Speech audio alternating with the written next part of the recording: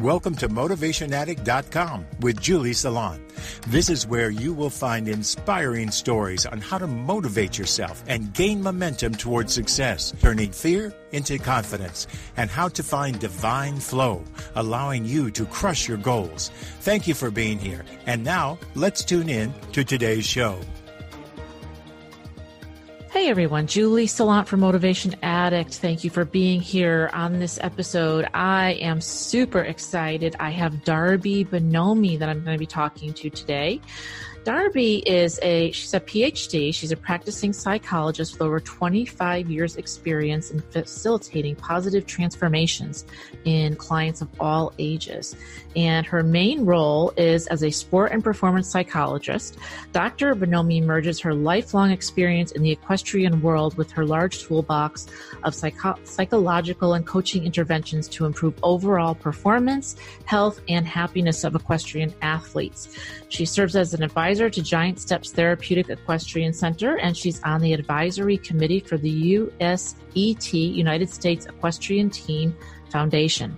And she shows currently in the Amateur Owner Hunters and equitation with her horses Little Wing and Da Vinci, alongside her two daughters. She is married, has a college-age son, and lives in San Francisco. So can't wait for you to hear our conversation all about mindset and how to set yourself up for success. See you on the inside. Hey everyone, Julie Salant from Motivation Addict. Thank you for being here today. I am super excited. I have Darby Bonomi here. It's Darby Firth Bonomi. She's a PhD. She's a practicing psychologist. She has 25 years experience in facilitating positive transformations in clients of all ages. And I've gone over her bio before you got into this video. She's basically a sports and performance psychologist, and I'm dying to speak with her. So thank you for coming. Welcome to the show, Darby. Oh, thank you so much, Julie. I'm really excited to be here. I am so thrilled you're here. So excited to talk to you. And everyone, if I'm looking down, it's because I have some notes. I want to make sure that I ask Darby all these great questions. So can you give us a little bit of background on you've worn a lot of professional hats over the years. How did your career evolve to where it is today? Yeah, sure. Yes, I started out as a clinical psychologist and psychoanalyst, treating clinical patients for many years. I saw families and adults and kids. And then I have three kids, and as I had my kids, I dwindled my practice. I really wanted to. I stayed home for about 5 years. After being in practice for about 20 years, I really wanted to be home. So I stayed home for about 5 years to really focus on my kids, and then revamped my practice, coming back, doing a lot of parenting work. There's such a great need and a lot of education in schools. And then I was a lifelong writer. Actually, I took a break, but when I got back into writing, thanks to my two daughters, I saw that there was actually a great need in the horse industry for someone to educate parents. I started out mainly educating parents. There's so many tricky parts of being an equestrian parent, especially if you're not a rider. And so my business started with people just asking me, what do I do? My daughter is falling off all the time. She's crying. I guess I need a new horse. How do I handle this? So I started in just casually consulting with people, also working with people and their communication with their trainers. People, especially non-horse people, really didn't know how to approach a trainer, how to talk to a trainer about issues. And then gradually I've worked into being more of a performance psychologist. I work with a lot of riders who have anxiety issues or performance issues, perfectionism. I know nothing about that, Darby. Nothing at all.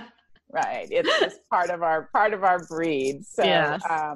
So that's what I do now. I do sport and performance psychology, and I do see some clinical patients also. I have a wonderful practice of great group of people, and I'm super thrilled to be able to combine my riding and my passion for horses and competing with all my clinical and coaching skills. That's what it's all about, right? Doing what you love and combining it. That's amazing. That's right. And I wish that I'd known you back in the day, because I was the only one in my family that rode.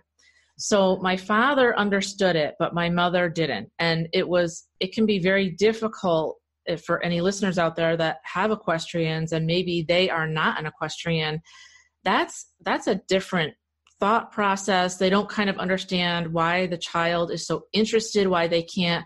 Maybe my mother thought it was a phase, right? Like you'll just grow out of it. And then there's those of us that it's a phase. It's really part of our DNA. This is something we can't live without. It's actually therapy for us. Do you have any thoughts? I know I'm throwing you a curveball here, but do you have any thoughts that you might want to express to, if there are any parents out there that are listening that have some children that are riding and maybe they're non-riders and they're kind of like, gee, I don't really understand this. How could they best support their child through this process? I think you have to try to really understand the passion. I mean, some kids can be diverted to tennis or soccer, right? A lot of parents are afraid of their child getting into riding. It's super expensive. It's time consuming. And so they try to interest their child in something else. And sometimes that works. But if you're truly a horse person, that kind of passion, I mean, you live for that. I just worked with a parent about this, and they just finally bought their first horse reluctantly. The dad was super reluctant, but the mom, who's not a horse person, understood that this is this girl's life. Her self-esteem hinges on this, her whole world. And getting this horse, it's been a beautiful transformation for her, actually, because after getting the dad to agree that for a few years she could have this horse till she goes off to college, you could just see the girl blossom and grow into herself. She's a wonderful girl, super shy, hard worker, but just, again, blossoms at the barn. And so I would say to parents, if you have a kid like that, and it doesn't have to be riding, it could be something else, could be gymnastics, and you're not pushing and they're dragging you to the barn and they're cleaning stalls and saving their pennies to do this, that it's important that you do your best to support them in whatever endeavor it is, because when you have this kind of passion, it doesn't go away. And actually the kid usually, even if the parent says no and the kid has that kind of passion, she'll do it anyway. She'll figure out a way. Right. And that's a beautiful thing. And skills that we learn in riding do apply even more so, I think, than other sports, but I have to think about that more, right? I mean, how much do we learn with being with horses, taking care of another being, understanding another being, learning compassion, humility. Oh my God, riding horses do eat this. A lot of humility. Right? A lot of, you really, I know this was true for me personally when I started riding at about 10. And, you learn to go into the show ring, you make a mistake, you might fall off. Yes, people are watching. You learn to get up out of the dirt, roll your stirrups up and do it again. And those are such great life skills. So I think also for non-equestrian parents, I try to educate them on how much there is to learn, especially for girls. I mean, the self-confidence I think that girls gain from this sport is just irreplaceable. It's just hard to get that anywhere else. It is. And I totally agree with you because, I was kind of going down a bad path with some bad kids in, junior high into high school because I'd moved so many times and I really never felt like I fit in anywhere. And the horses, you're right, you have to be there every day and you need to, pick up the stall and you need to groom them. And even if you're not riding every day, my father thought that it was kind of like, this is her therapy. And he could come in and I talk to the horse just like I'm talking to you. And I still do it to this day. And it really saved me because it does give you that dedication. You have to take care of the animal, but it's also that bond with the horse. And the horses gave me acceptance where I never felt that. And especially in high school where high school girls are just awful to each other. And I don't know, I just have always felt accepted by the horses. Right. Yeah. No, I'm so glad you said that riding and horses are so therapeutic for all of us. We all understand that. Any rider understands that being with your horse, even more so than other animals, right? I mean, you learn to trust. I learned to trust with my first horse. And to this day, it's therapy for me. Are you kidding me? I'm sure for you too, right? Absolutely. Absolutely. Yeah. I mean, I'm there every day. Even if I can't ride, I'm still giving carrots. I'm still grooming. And I only go if I'm sick or if I'm away, but I mean, I don't go, but otherwise I'm there every day. And it's just, it's a big part of my life. And that's a perfect segue into what people probably come to you for what's the number one thing that people come to you for? What do they need help with? The number one thing is something related to their performance, anxiety. They're not the perfectionism. They're just a lot of amateur writers come to me, and I'm always impressed of how passionate they are about the writing and how scared they are to actually do it. And the fact that they continue to ride, even though they're so scared or it's so tormented in some way, it really is a testament to the passion of these women generally. So that is the number one thing. And what you just said reminded me of the barn, right, is our sanctuary. Yes. I used that recently, right? It's a sanctuary. It's a place. It's supposed to be, and it is. It's a place of calm. It's an easy place to get grounded, right? Horses are very much in present time, right? Yep. They're always in present, and we are not. We're on our phones.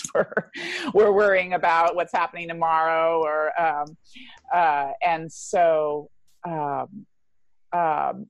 what I try to do is, and people who are so anxious and so worried about their performance, they've lost touch with the fact that this horse is your therapy.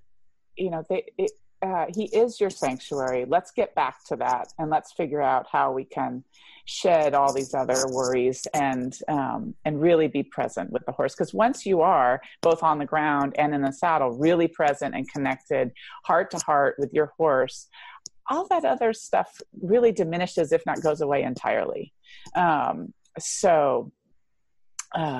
Maybe we could go on and on if you want me to say more about it. I think that being present and mindfulness is something that we both teach on and we both talk about, and it's a really hot topic this year. But I think what you're saying is so true, because we're always thinking either of the past, like what happened yesterday, maybe we're still processing something, or we're thinking, in 2 days I have this to do, a meeting, and I have to prepare for it. Whereas horses are right in the present. They are not thinking about anything else because they're the prey animals. They're looking for a dinosaur to eat them. So they are the master teachers, right? That's right. Say, no, you're here with me. And by the way, if you look elsewhere, I'm going to nudge you and I'm going to make you remember I'm here. I'm right now. And if you're not interested, then they'll walk away. So I'd love to maybe if you could talk a little bit more about mindfulness, because I just feel that a lot of listeners might be able to use this in their own personal lives or in their business. How could we be more mindful and be more focused in what we're doing? Yeah, that is a really hot topic, and it's needed more than ever, right? Especially with the dreaded phone, which I have here too, right? The phone was like this morning pulling me away. As long as you're not riding while you're on your phone, Darby, we're good. Right. Yes. No, that is right. Yeah. The worst. People do not ride when you have your phone in your So I think, for me, mindfulness, or how I practice mindfulness, is about really paying attention to where you are in the moment right now.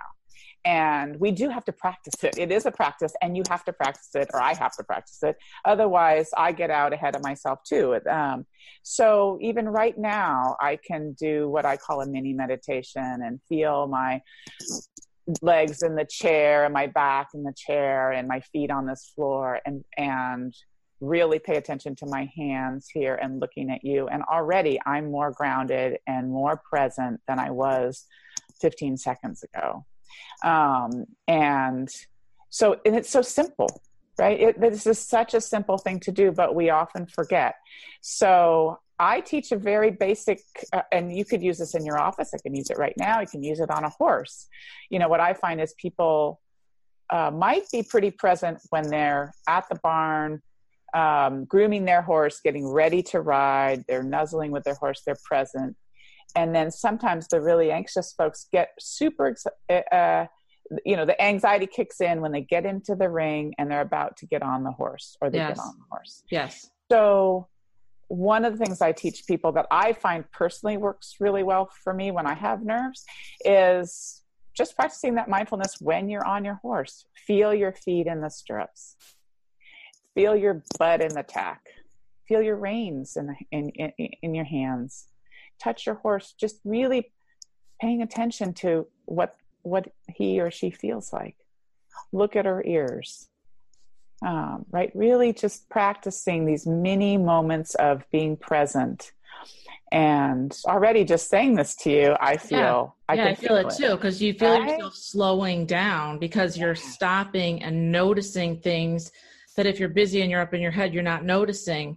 And I try to always think, well, what is the horse seeing too? Not just what am I seeing above them, but if I was them, if I was him, what's he seeing?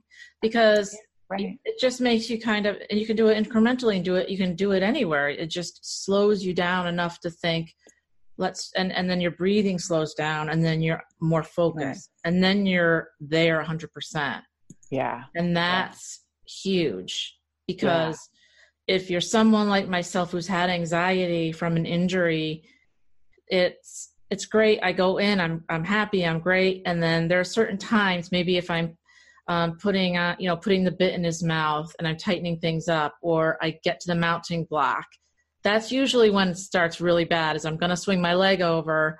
And then you're thinking, oh crap, and I hate this feeling. It sucks because you don't want it, and you know this should go away, and you know it's not real, but you're just thinking, this is kind of weird. You're kind of thinking from before, right? An accident, let's just say, but you're also thinking ahead, like, holy crap, this happened once. Could it happen again? Yes, it could. It could happen right now. And so it's kind of a fight with your brain.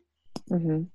So is that truly the best way to just slow down and start with your heels and then just work your way up into okay, spot by I think that's a great idea. And because if you're worrying about what happened when you fell off, and you're worried about what might happen, right? You're in the future, you're in the past, but you're not present. Right. So the goal is really to be right now. And right now, if your horse is about to take off, or right, that because you especially are so intuitive.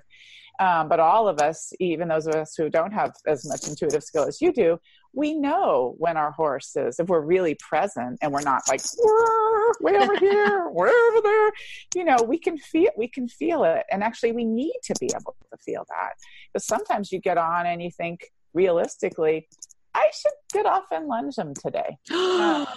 Hallelujah. Just saying. Okay, that's why we're so on the same wavelength. Let's talk about this for 1 second. Okay. So at the Equine Women's Summit in January, when I went to Florida, I said this to a group of women, and I said, this is my personal theory. There are days where I do not ride my horse. Okay. I think of myself as a battery. And if I am not at least 70%, 65 minimum, I don't ride. In other words, if I have a migraine, if I'm tired, your body hurts some days. Maybe you worked out and you're just super, you don't have any energy. If I'm at 30 or 40%, I don't ride. Or I make sure I'm going to lunge and get those whoopies, we call them, out first. Right. What are your thoughts on that? Please talk about that. I think that's awesome. I think that horse people tend to be perfectionists, right? We just push so hard, and we feel like somehow narcissistically diminished if we don't tough it out and get on and ride. But we don't treat ourselves as we would treat our horse. If your horse were only at 30%, you would never get on him, right? No. If he looked like, right, you would say, you know what, you need a break or a hand walk or whatever. So I think that's smart. First of all, if you've only got 35%, how are you possibly going to how are you going to do your horse justice? If you have to do this, you're rallying, you're going into some big class, well, then you rally. You wouldn't be at it, right? At home when you have the choice and you have time in the world, and it's okay. Absolutely. I think that you must do that, because otherwise you're going to give your horse a bad ride, or you're not going to be fully present. That's when stuff happens, right? Yeah. And so I think horses they teach us to do that. It's not like taking your dog out for a walk. I can do that when I'm at 30%, right? Absolutely. But, and she boosts me up to 70%, but you can't, I think absolutely horses deserve us to be fully present and on our game before we get on their backs and ask them to be on their game. That's only fair. And I agree with you, because there are days where I always say, yesterday's horse is not today's horse, is not tomorrow's horse, because obviously if that was true, then we'd all have, Grand Prix at the highest level, or, whatever your discipline is. Right. But, sometimes we go to the barn and we're feeling great. We're at 95%. We're like, yes. And they're feeling the same way. And that's when you get those magic moments, where you're just mind melding and, you think it and they do it. It's awesome. But that's not every day. That's probably not even most of the time. Let's be honest. Most of the time it's pretty good. You're pretty in sync. But there are days when you can go and you're feeling really great. And your horse, you notice, is like just having an off day. And that happens. They have their own personalities, as you know. Sure. And isn't that the time when we should say, you know what, let's just go out for some grass, or, let's kind of do a little something and call it a day. It's okay. Maybe you're just doing some stretchy trot and loosening up their body. And absolutely, no, I agree with you entirely. And it's teamwork. Like, as with any athlete, it's teamwork, and you need to adjust to what you have that day. Yep. And also the other thing is, horses can't always tell you that, oh, this hurts a little bit, right? So maybe your horse is at 35% because he's a little stiff in the back today. And so what you did yesterday. So maybe today is a stretchy trot day. But if you're not listening, or you're distracted, or you're not grounded, and you're all about yourself and disappointed that you don't get to ride, which I understand, but still, you're not serving your horse. I agree. And it's all about that commitment to them. We have to them, they have to us. Yeah. Let's talk a little bit about one of the questions that you asked me that I would like to go over with you is, we're all so busy, and most of us are amateurs, and we have work, we have family life, we have our hobbies. You may have your horse and you may do other things. You may play tennis, you may bowl, who knows? At the gym, almost everybody goes to the gym or does some sort of exercise and spirituality. And we've got all of this plus the horses. And as we all know, the equestrians, this is a big commitment, a big time commitment. What are your best recommendations? And I'm sure you hear this a million times, but to balance, how can we balance our lives and our commitments so that we feel like we're kind of, giving a little bit to each area, as much focus as we can. We're mindful and we're there, but how can we make it so it's a little easier on us?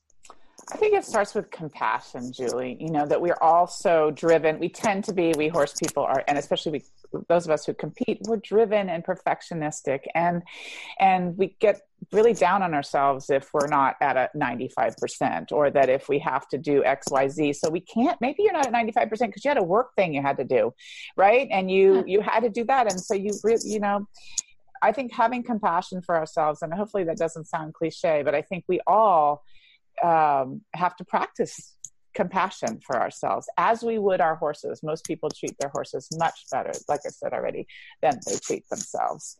And so it starts with there. You can't do everything at 95% today, Julie. Sorry. Right? You just can't. Come on, Darby, really? Especially as you get to a certain age. But so I think that you say, sometimes, so it's not necessarily balance. It's more management. Sometimes your work or your family is taking priority, and you have to lay off on yourself in terms of what your riding goals are. If you're a single person and you're 20 something and it's your whole life, then it's different, right? You can go full bore, and that's great for you. But if you're someone who's a little older and you have different components in your life, you can't expect to do it all at this high level all the time. Like I said, if you're preparing for a show, then more of your energy goes into that. But then you'll have to pick up the pieces in your other areas of life when you get back. And that's okay.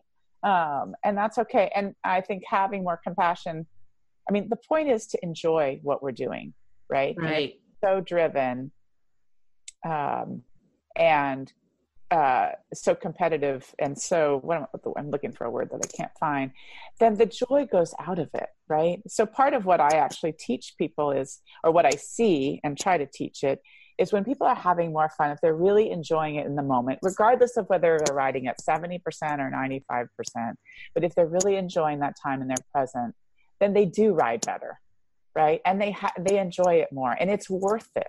Yeah. Versus the suffering that I see so many people endure when they get a score that, you know, they've got a 60% and they thought it should be a 70% or whatever. Right.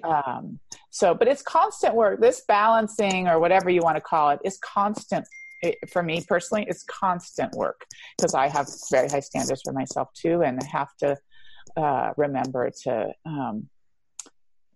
not push full bore on all areas, because I just get, you know, burned out quickly. Yeah. And take a breath. As you said, you know, speak to yourself nicely, give yourself some compassion, because, you know, going to the gym or whatever you do for a workout is really great for your body. It'll make you a better rider. It makes you better at work. It releases the endorphins. It's all those wonderful things we all know, but actually doing it and scheduling the time for it, it's just going to balance you out better physically and feel better. And the better we feel, the better, you know, we can give, no matter what area that we're in. Yeah, absolutely.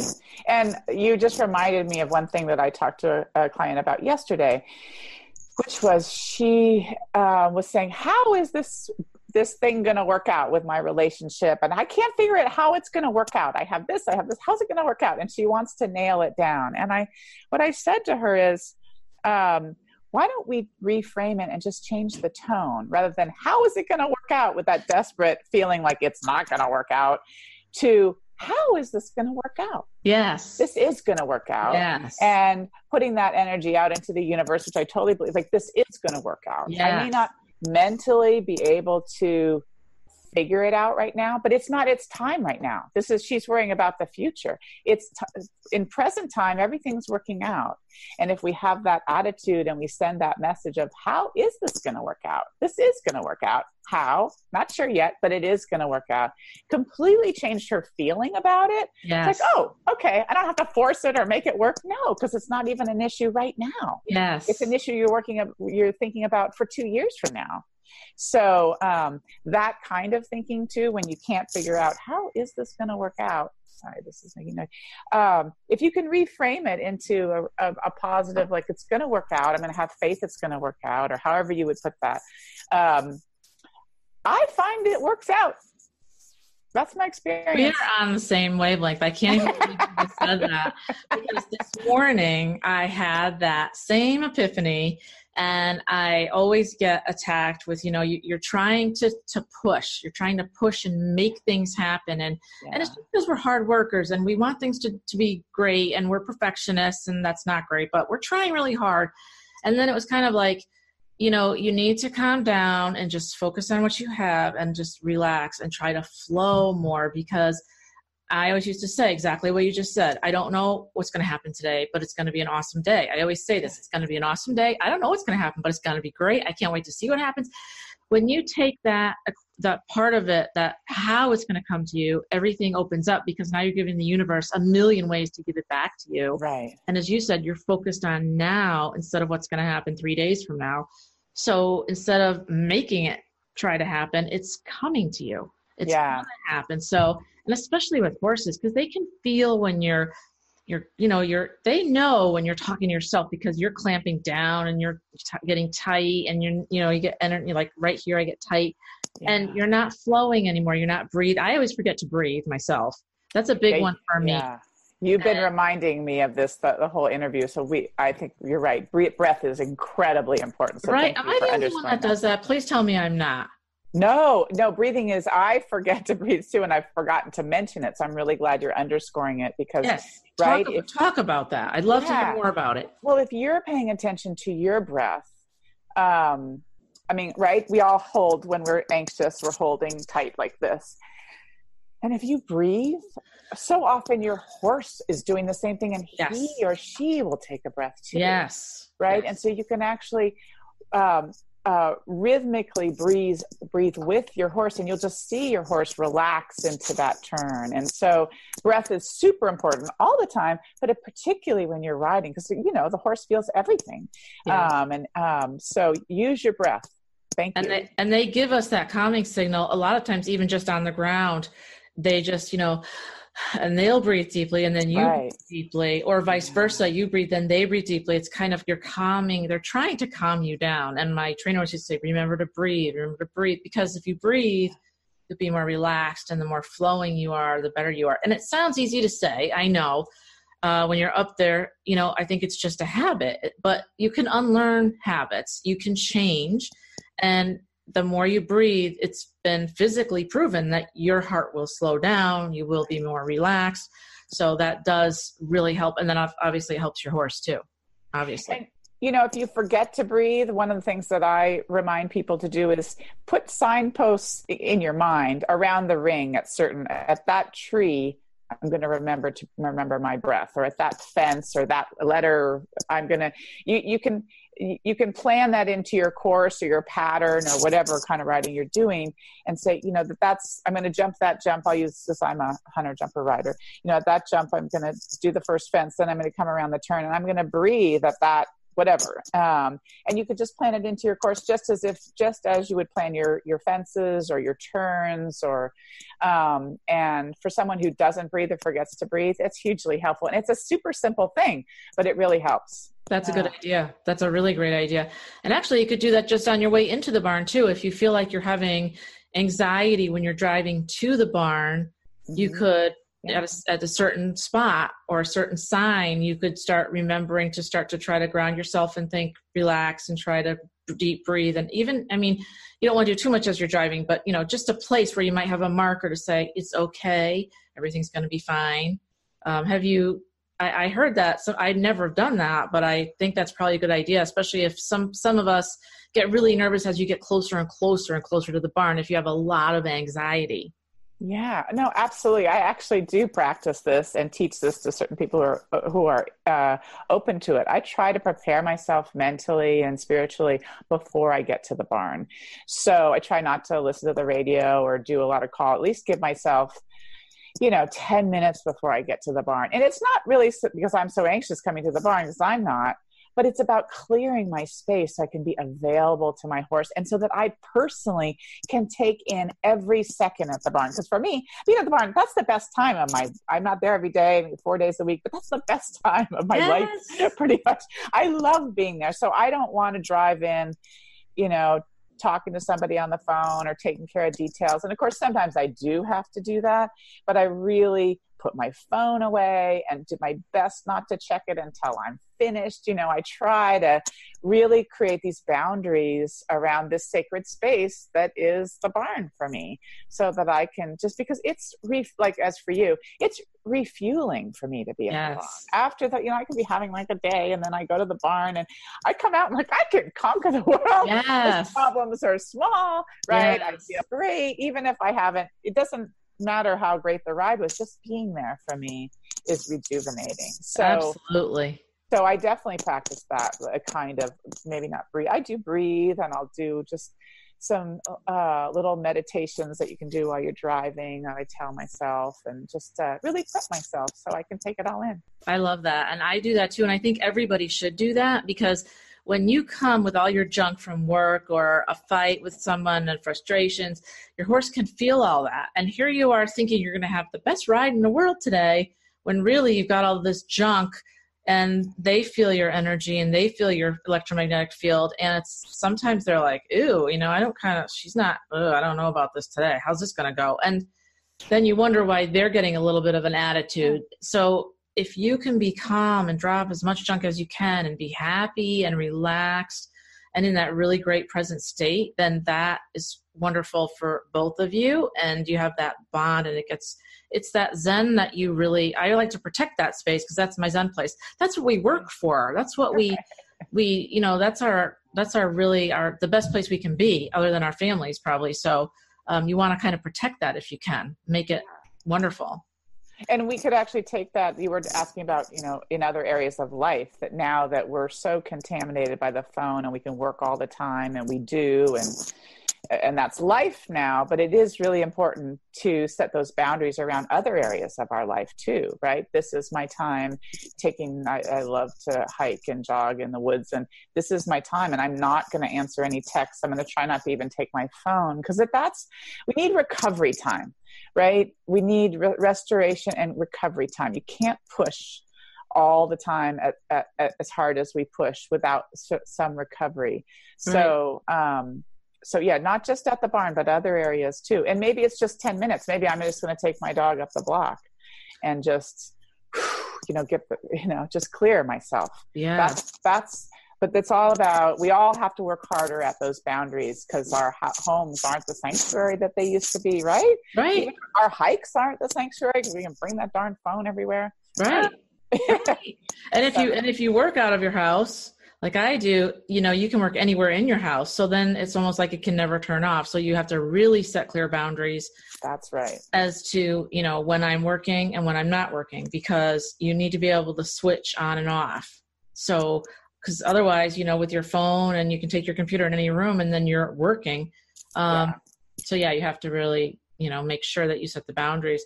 I know that you work with professionals and amateurs. Can you tell us a little bit about the differences in what, when they do come to you, what do they want? What are their biggest, what are the areas they need help with? And how does that look for each group? Yeah. We'll start with, we've talked a lot about amateurs, so I'll just start there. Amateurs tend to come, like I said, with performance issues, anxiety, all the things we've already talked about. Mm-hmm. Juniors too. I see junior riders being just so perfectionistic. Perfectionism is really, we've mentioned it a lot today, but it really is an issue, and it gets in the way of performance, and it gets in the way of enjoying what you're doing. So I get a lot of people, wanting to gear up for a particular class, but or a final, and they're not riding their best because the closer they get to it, the more perfectionistic they're getting, and their riding is going downhill. Yeah. I get some families coming to me to help them sort out their horse situation, especially non-horse families. They've gotten into it maybe a little too deep. They don't know where to turn. Things aren't going well with their trainer. They're not sure how to talk to their trainer. They're not sure they have the right trainer. So I do that's a different kind of work, but it's a consultative work where I'm not involved. I'm not connected to any trainer professionally. I have a trainer, but that's not, I will help them evaluate, and ask the right questions and get the information they need. So those are some basic areas. And one other thing I'll say is that almost always, well, not always, but a lot of times when people get into these issues that are coming up in riding, they're related to other stressors, other things that are going on in their lives. So we usually do spend some time on other areas of their life. They're having trouble in their relationship, and that maybe is oozing over into the hyper perfectionism we're seeing, and the overemphasis on maybe their riding. So that's part of what I do also. And then with professionals tend to come with frustrations about clients that they just haven't been able to somehow, that maybe there is this perfectionism or high demand or something, and that the professional can't quite work with, or it's just a little bit too much. I'm in awe of professionals, what they do, what their job is. When you think about it, they have to train horses, they're training riders, they're managing a business, they're organizing for shows, they're doing sales and all that, what they do. To have to be great people and horse people and riders. And there's just so many aspects of that job. And so some people do come to me to help them figure out, how do I communicate better with this person who keeps taking everything I say as a criticism, or who is just having so much anxiety at the back gate. It's too much. I can't actually serve this person. And so, I take over working with the client in terms of the anxiety or whatever the performance issue is. And I also help with the communication.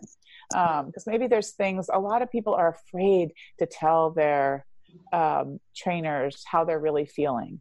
And sometimes trainers are afraid to tell the client certain things. And there's a miscommunication. That it's usually that both sides haven't talked thoroughly. And sometimes they don't feel comfortable for whatever reason. And I can be the go-between and help repave this road so that they can communicate more fully, so that both sides can be heard. That's great. Yeah. That's great. I like to talk a little bit about expectations. And the reason I thought of this was because in my own life, I've seen many riders go through this, and I think maybe all of us fall prey to this at some point. Sometimes because we're perfectionists, we don't see things clearly. We're too close to a situation.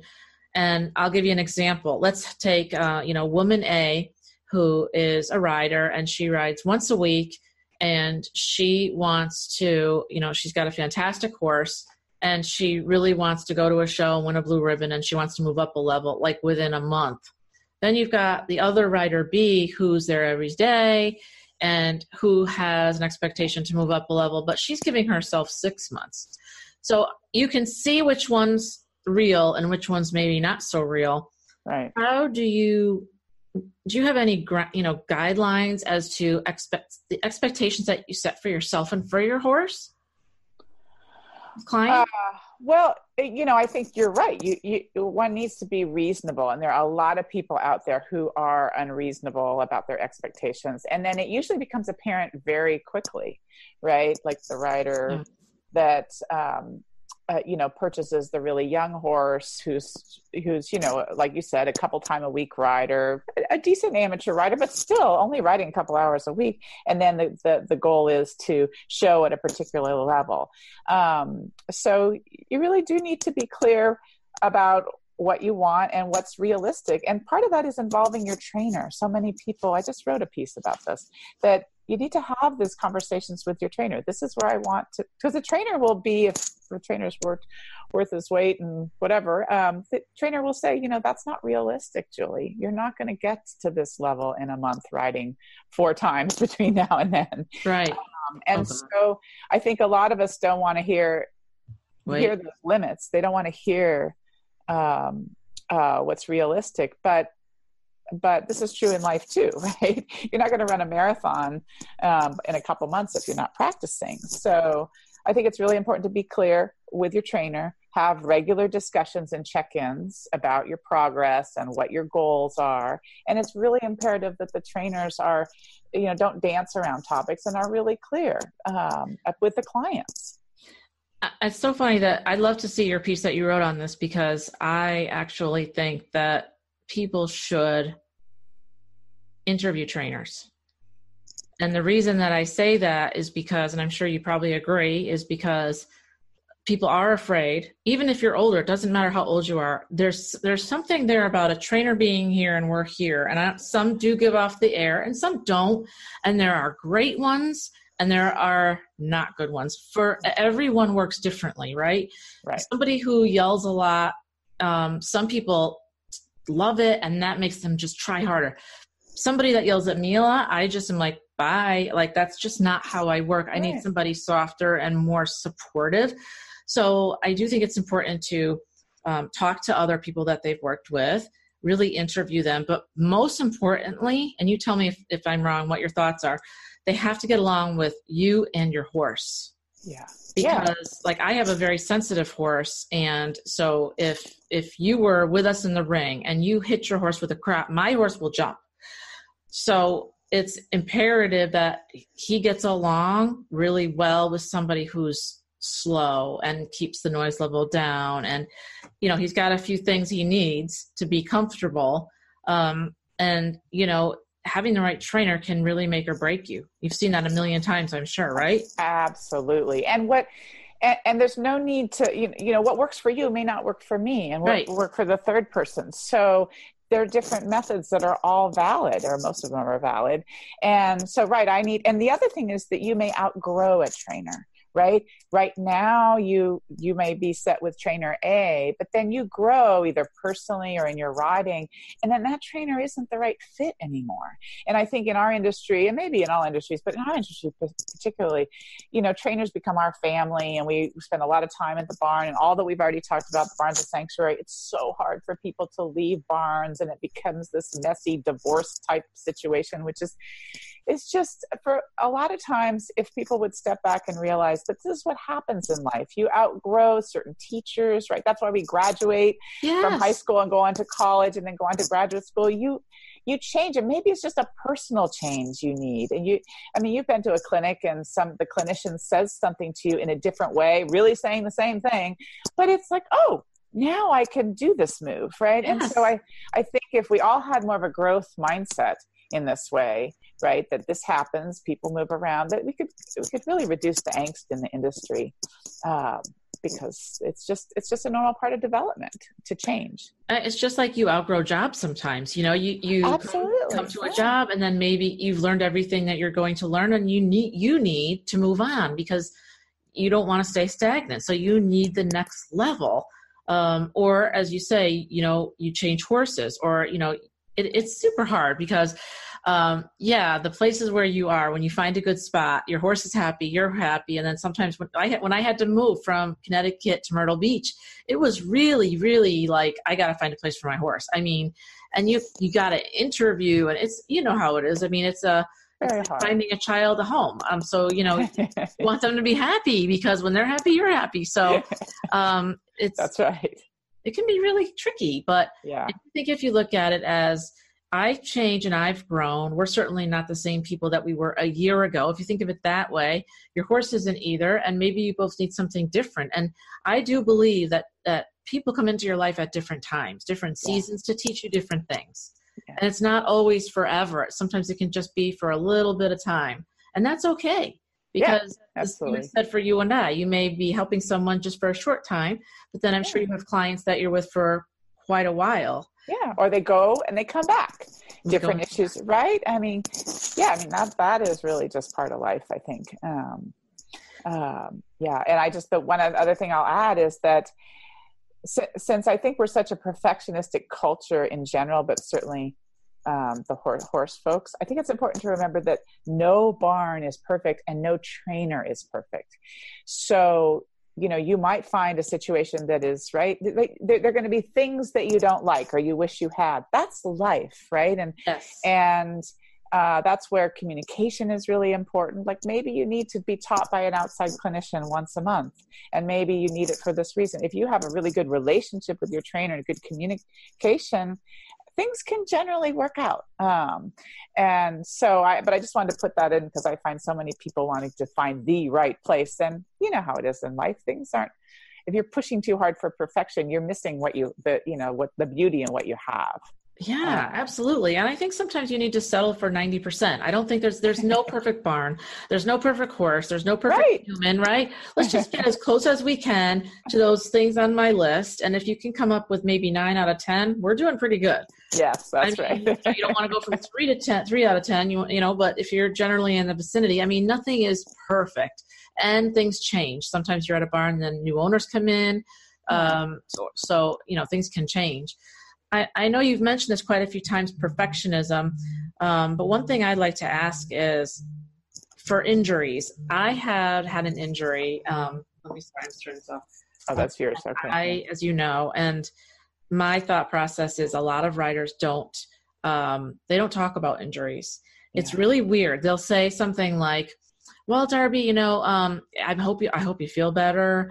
I know you're going to get up there soon. I know your horse misses you, that a girl, that type of thing. But nobody's ever said to me, like, how are you doing? Is there anything I can do for you? Do you need support? How can I help you?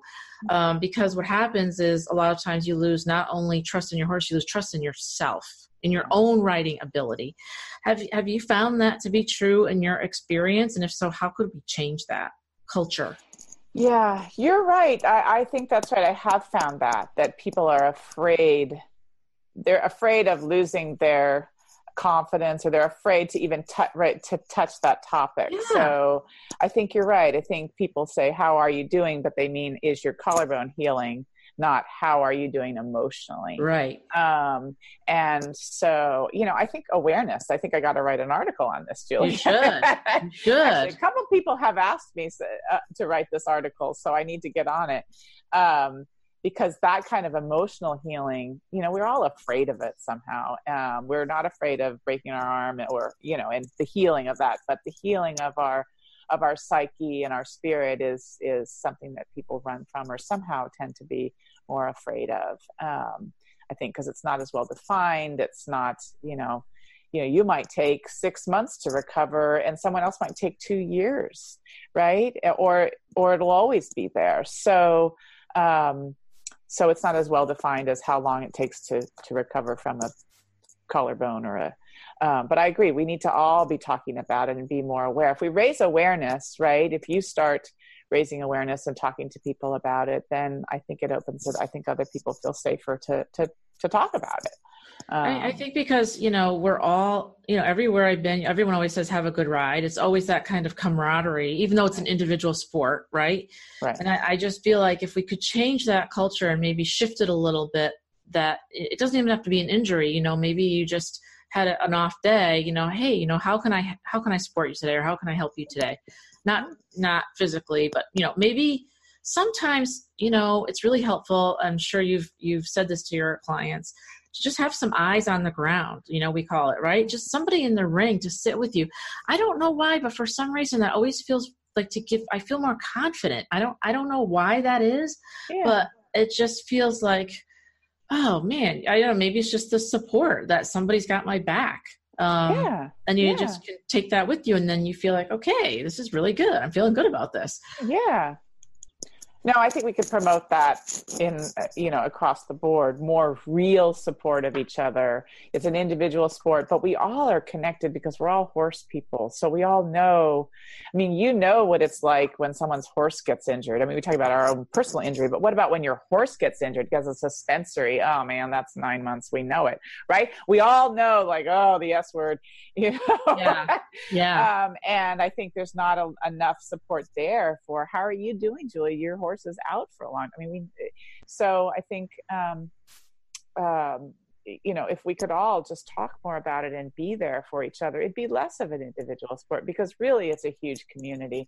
And I do feel like here, in Northern California, we've had some terrible fires, and I have been so impressed with our community across disciplines, people coming out of the woodwork to help each other. And the only reason I bring it up is that it's like, oh, it is a horse community, regardless of whether you're a reiner or a hunter jumper rider or a dressage rider.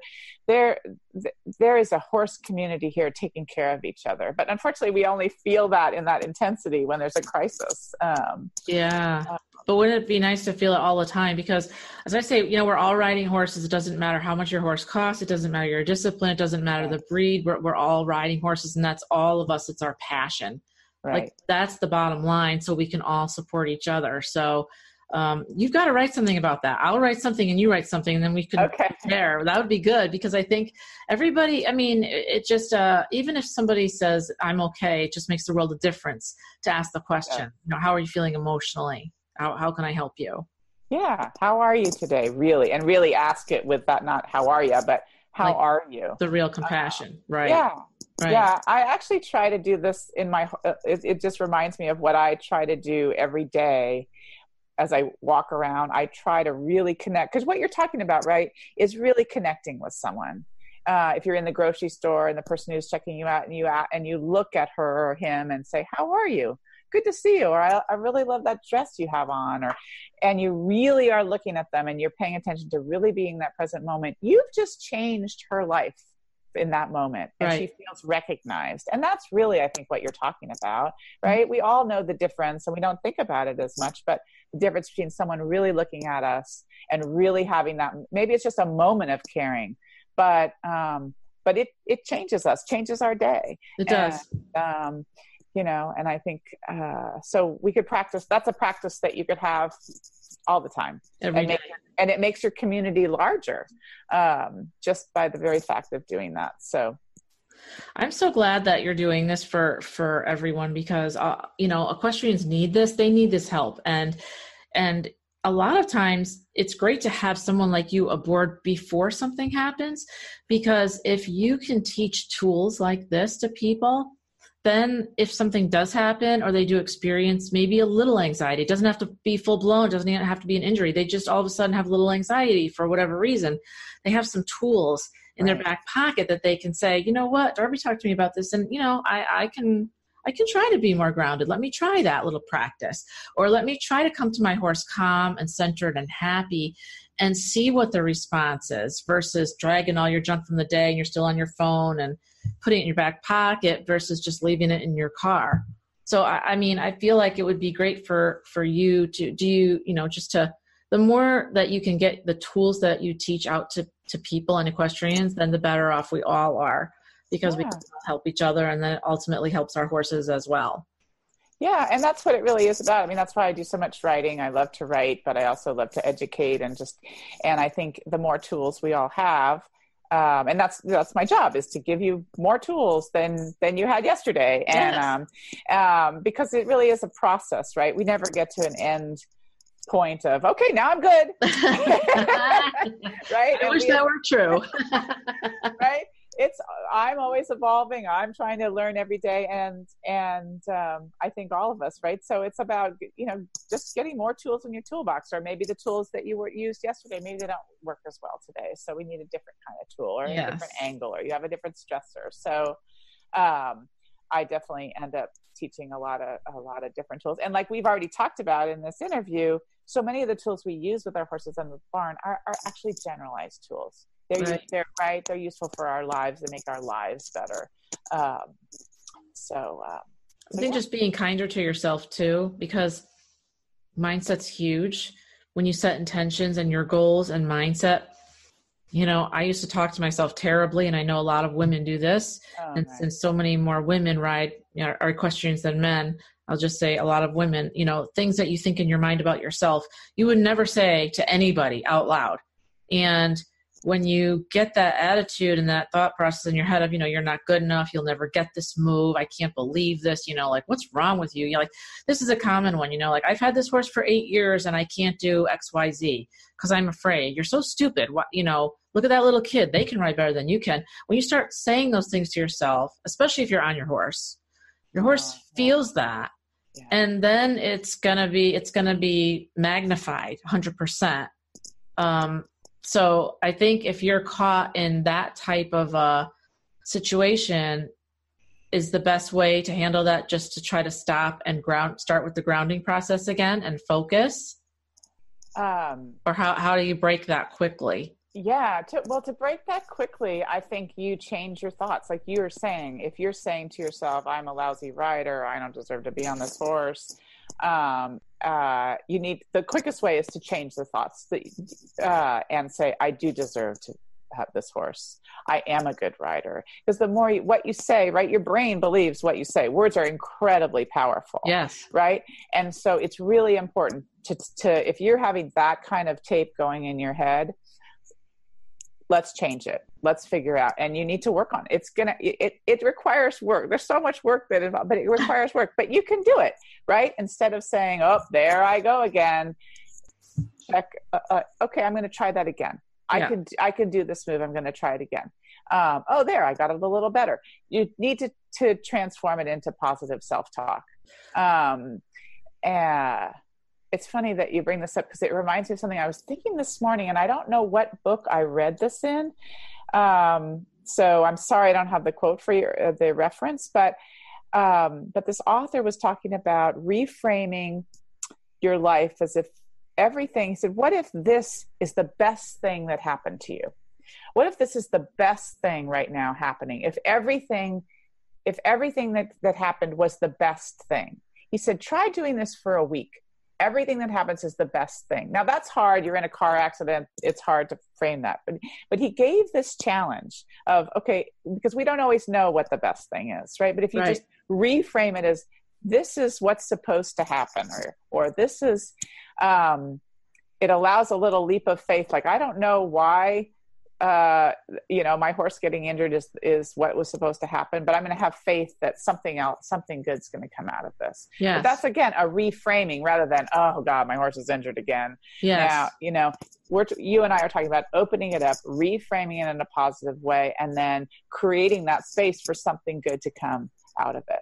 So but if you have negative thoughts, you're in on yourself, right? You're turning in on yourself. You're closing down any possibility for improvement. Every time you say to yourself, oh, I'm not good, or I can't do this, then you won't be able to do it. The only way you're going to be able to do that half pass is to say, I can do it. Yes. Yes. And I am, And when you have that loop playing, the first thing is that you recognize it and don't judge yourself for it. Don't beat yourself up. But I like the point that you had. Maybe if this is something that you struggle with, because I did for a long time until I finally started to break it, you take a place where you're in the ring, it could be a number, it could be a jump, whatever it is, and you put the positive in there. Yes. Say, I am a good rider. I can do this. I have this. And also, I trust my horse. That's been a big one for me. Because, we always think we're in the driver's seat and we're the boss, when really it's a 50-50 relationship, whether you acknowledge that or not. So, I've had my horse as an equine communicator say to me, you got to trust me. I can do this. I can carry you. Like, you got to let go. Let this happen. We can do this. Stop playing the baby, in the baby pool. Let's get to the real stuff. And I think that always happens when you start to challenge yourself, because you think, it's scary going out of your comfort zone, and maybe your jumps are higher, or you're trying to move and it's hard and it's uncomfortable for you and for your horse. But if you have a place in the ring where you can say, a positive affirmation, like, I got this, I can do this. This is awesome. Like, it just starts building on each other and it breaks that tape. So I think absolutely. And just one thing I'll add, if I could just add that the more specific you can be, the more powerful it is. Okay. Right. I mean, I love positive affirmations. I can do this. And actually that does help on course. I can do this. I got this. Right. But even if there's something in particular, you can be really specific about to yourself, like changing, that just helps, right? Makes it into bite size. Like, I can do this, fill in the blank. Okay. I can keep moving forward. And I think because the brain thinks a little bit more in specifics, it breaks it down into small pieces and makes it doable and manageable, right? Okay. Rather than saying, I am a good rider, you can say, you can't say that, but you can also say, I can ride this fence. I can ride this corner. The smaller the pieces, this also works for high level anxiety. Like, we don't think about the course or the pattern as a whole. You think about it in small pieces, right? And then because that's how we actually function, is in small pieces, right? You're going around this turn, it's your inside leg, your outside hand, etc. Right. So breaking those affirmations down to being something really specific, I think makes them more powerful. Yeah, that's a great idea. But I love that. Having something like in the ring that you can focus on. Yeah. I love that. And then you're just training yourself and just repeating it. And you can change those up, right? As you grow, and you can change that up to different moves. And like you said, keep it very specific. Yeah. Yeah. Absolutely. I love that. The other thing that really transforms my perspective, and I think it helps with other people, is being connected to your gratitude. And again, I hope that doesn't sound cliche, but in this very moment going around that turn, if you're really connected to your gratitude for your horse, for being able to do this, for being out here, for whatever it is, it really drops your anxiety, and I think hones your focus and just brings this joy in, which just makes everything better. And I think we all get busy, and we've talked so much about perfectionism and how hard driving we all are, that we actually forget. It's a mindfulness practice, right? Yes. We forget to be grateful. And so that's it can be a mantra. It can be like, I am grateful right now. And okay, maybe I messed up that move. I'm grateful for that opportunity to have tried it. And I'm going to try it again tomorrow. And to me, it changes the world when you're really connected to your real gratitude. It does. And it's been backed by science. I mean, that's the number one thing that changes your energy from low to high. And it's the fastest way to get there. And it can be so small. It can just be, I always say, thank you for my horse, and thank you that I'm able to be where I am right now. And I'm here, and I'm focused, and I'm enjoying it. And like you said, maybe you didn't accomplish what you set out to accomplish, today and you're riding, but you had the opportunity, and it's going to get better tomorrow. And just by being grateful every day, and it is, as you say, it's like a muscle. You have to continually practice, but the more you practice, the easier it gets. And then it just becomes a normal thing. Just like I always say this, like, remember the first time you tried to trot, and remember how you used to have to post, and you do around and around and around, and you'd be like, up, down. You'd be like, I'm never going to get this. I'm never going to get this. And then all of a sudden one day you got it, And you're like, I got it. And now you do it. You don't even think about it. It's automatic. Right. It's the same way when you're learning anything new now, back then.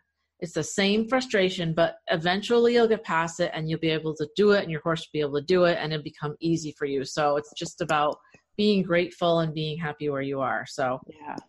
I can't thank you enough for being here, Darby. I love talking with you. You're so cool. Thank you for being here. This is awesome. This has been a joy. I'm so grateful. Yeah. I'm going to have all the links to Darby's information up. Is there anything we're going to have, your email and your website? Is there anything special that you wanted to leave the listeners with today before we sign off? No, I'm just, like I said, I'm grateful to be here and to talk to everyone and to share some of my tools and my gratitude for just being in the horse world. So yes. Go ride. Yes, go ride and have fun with it.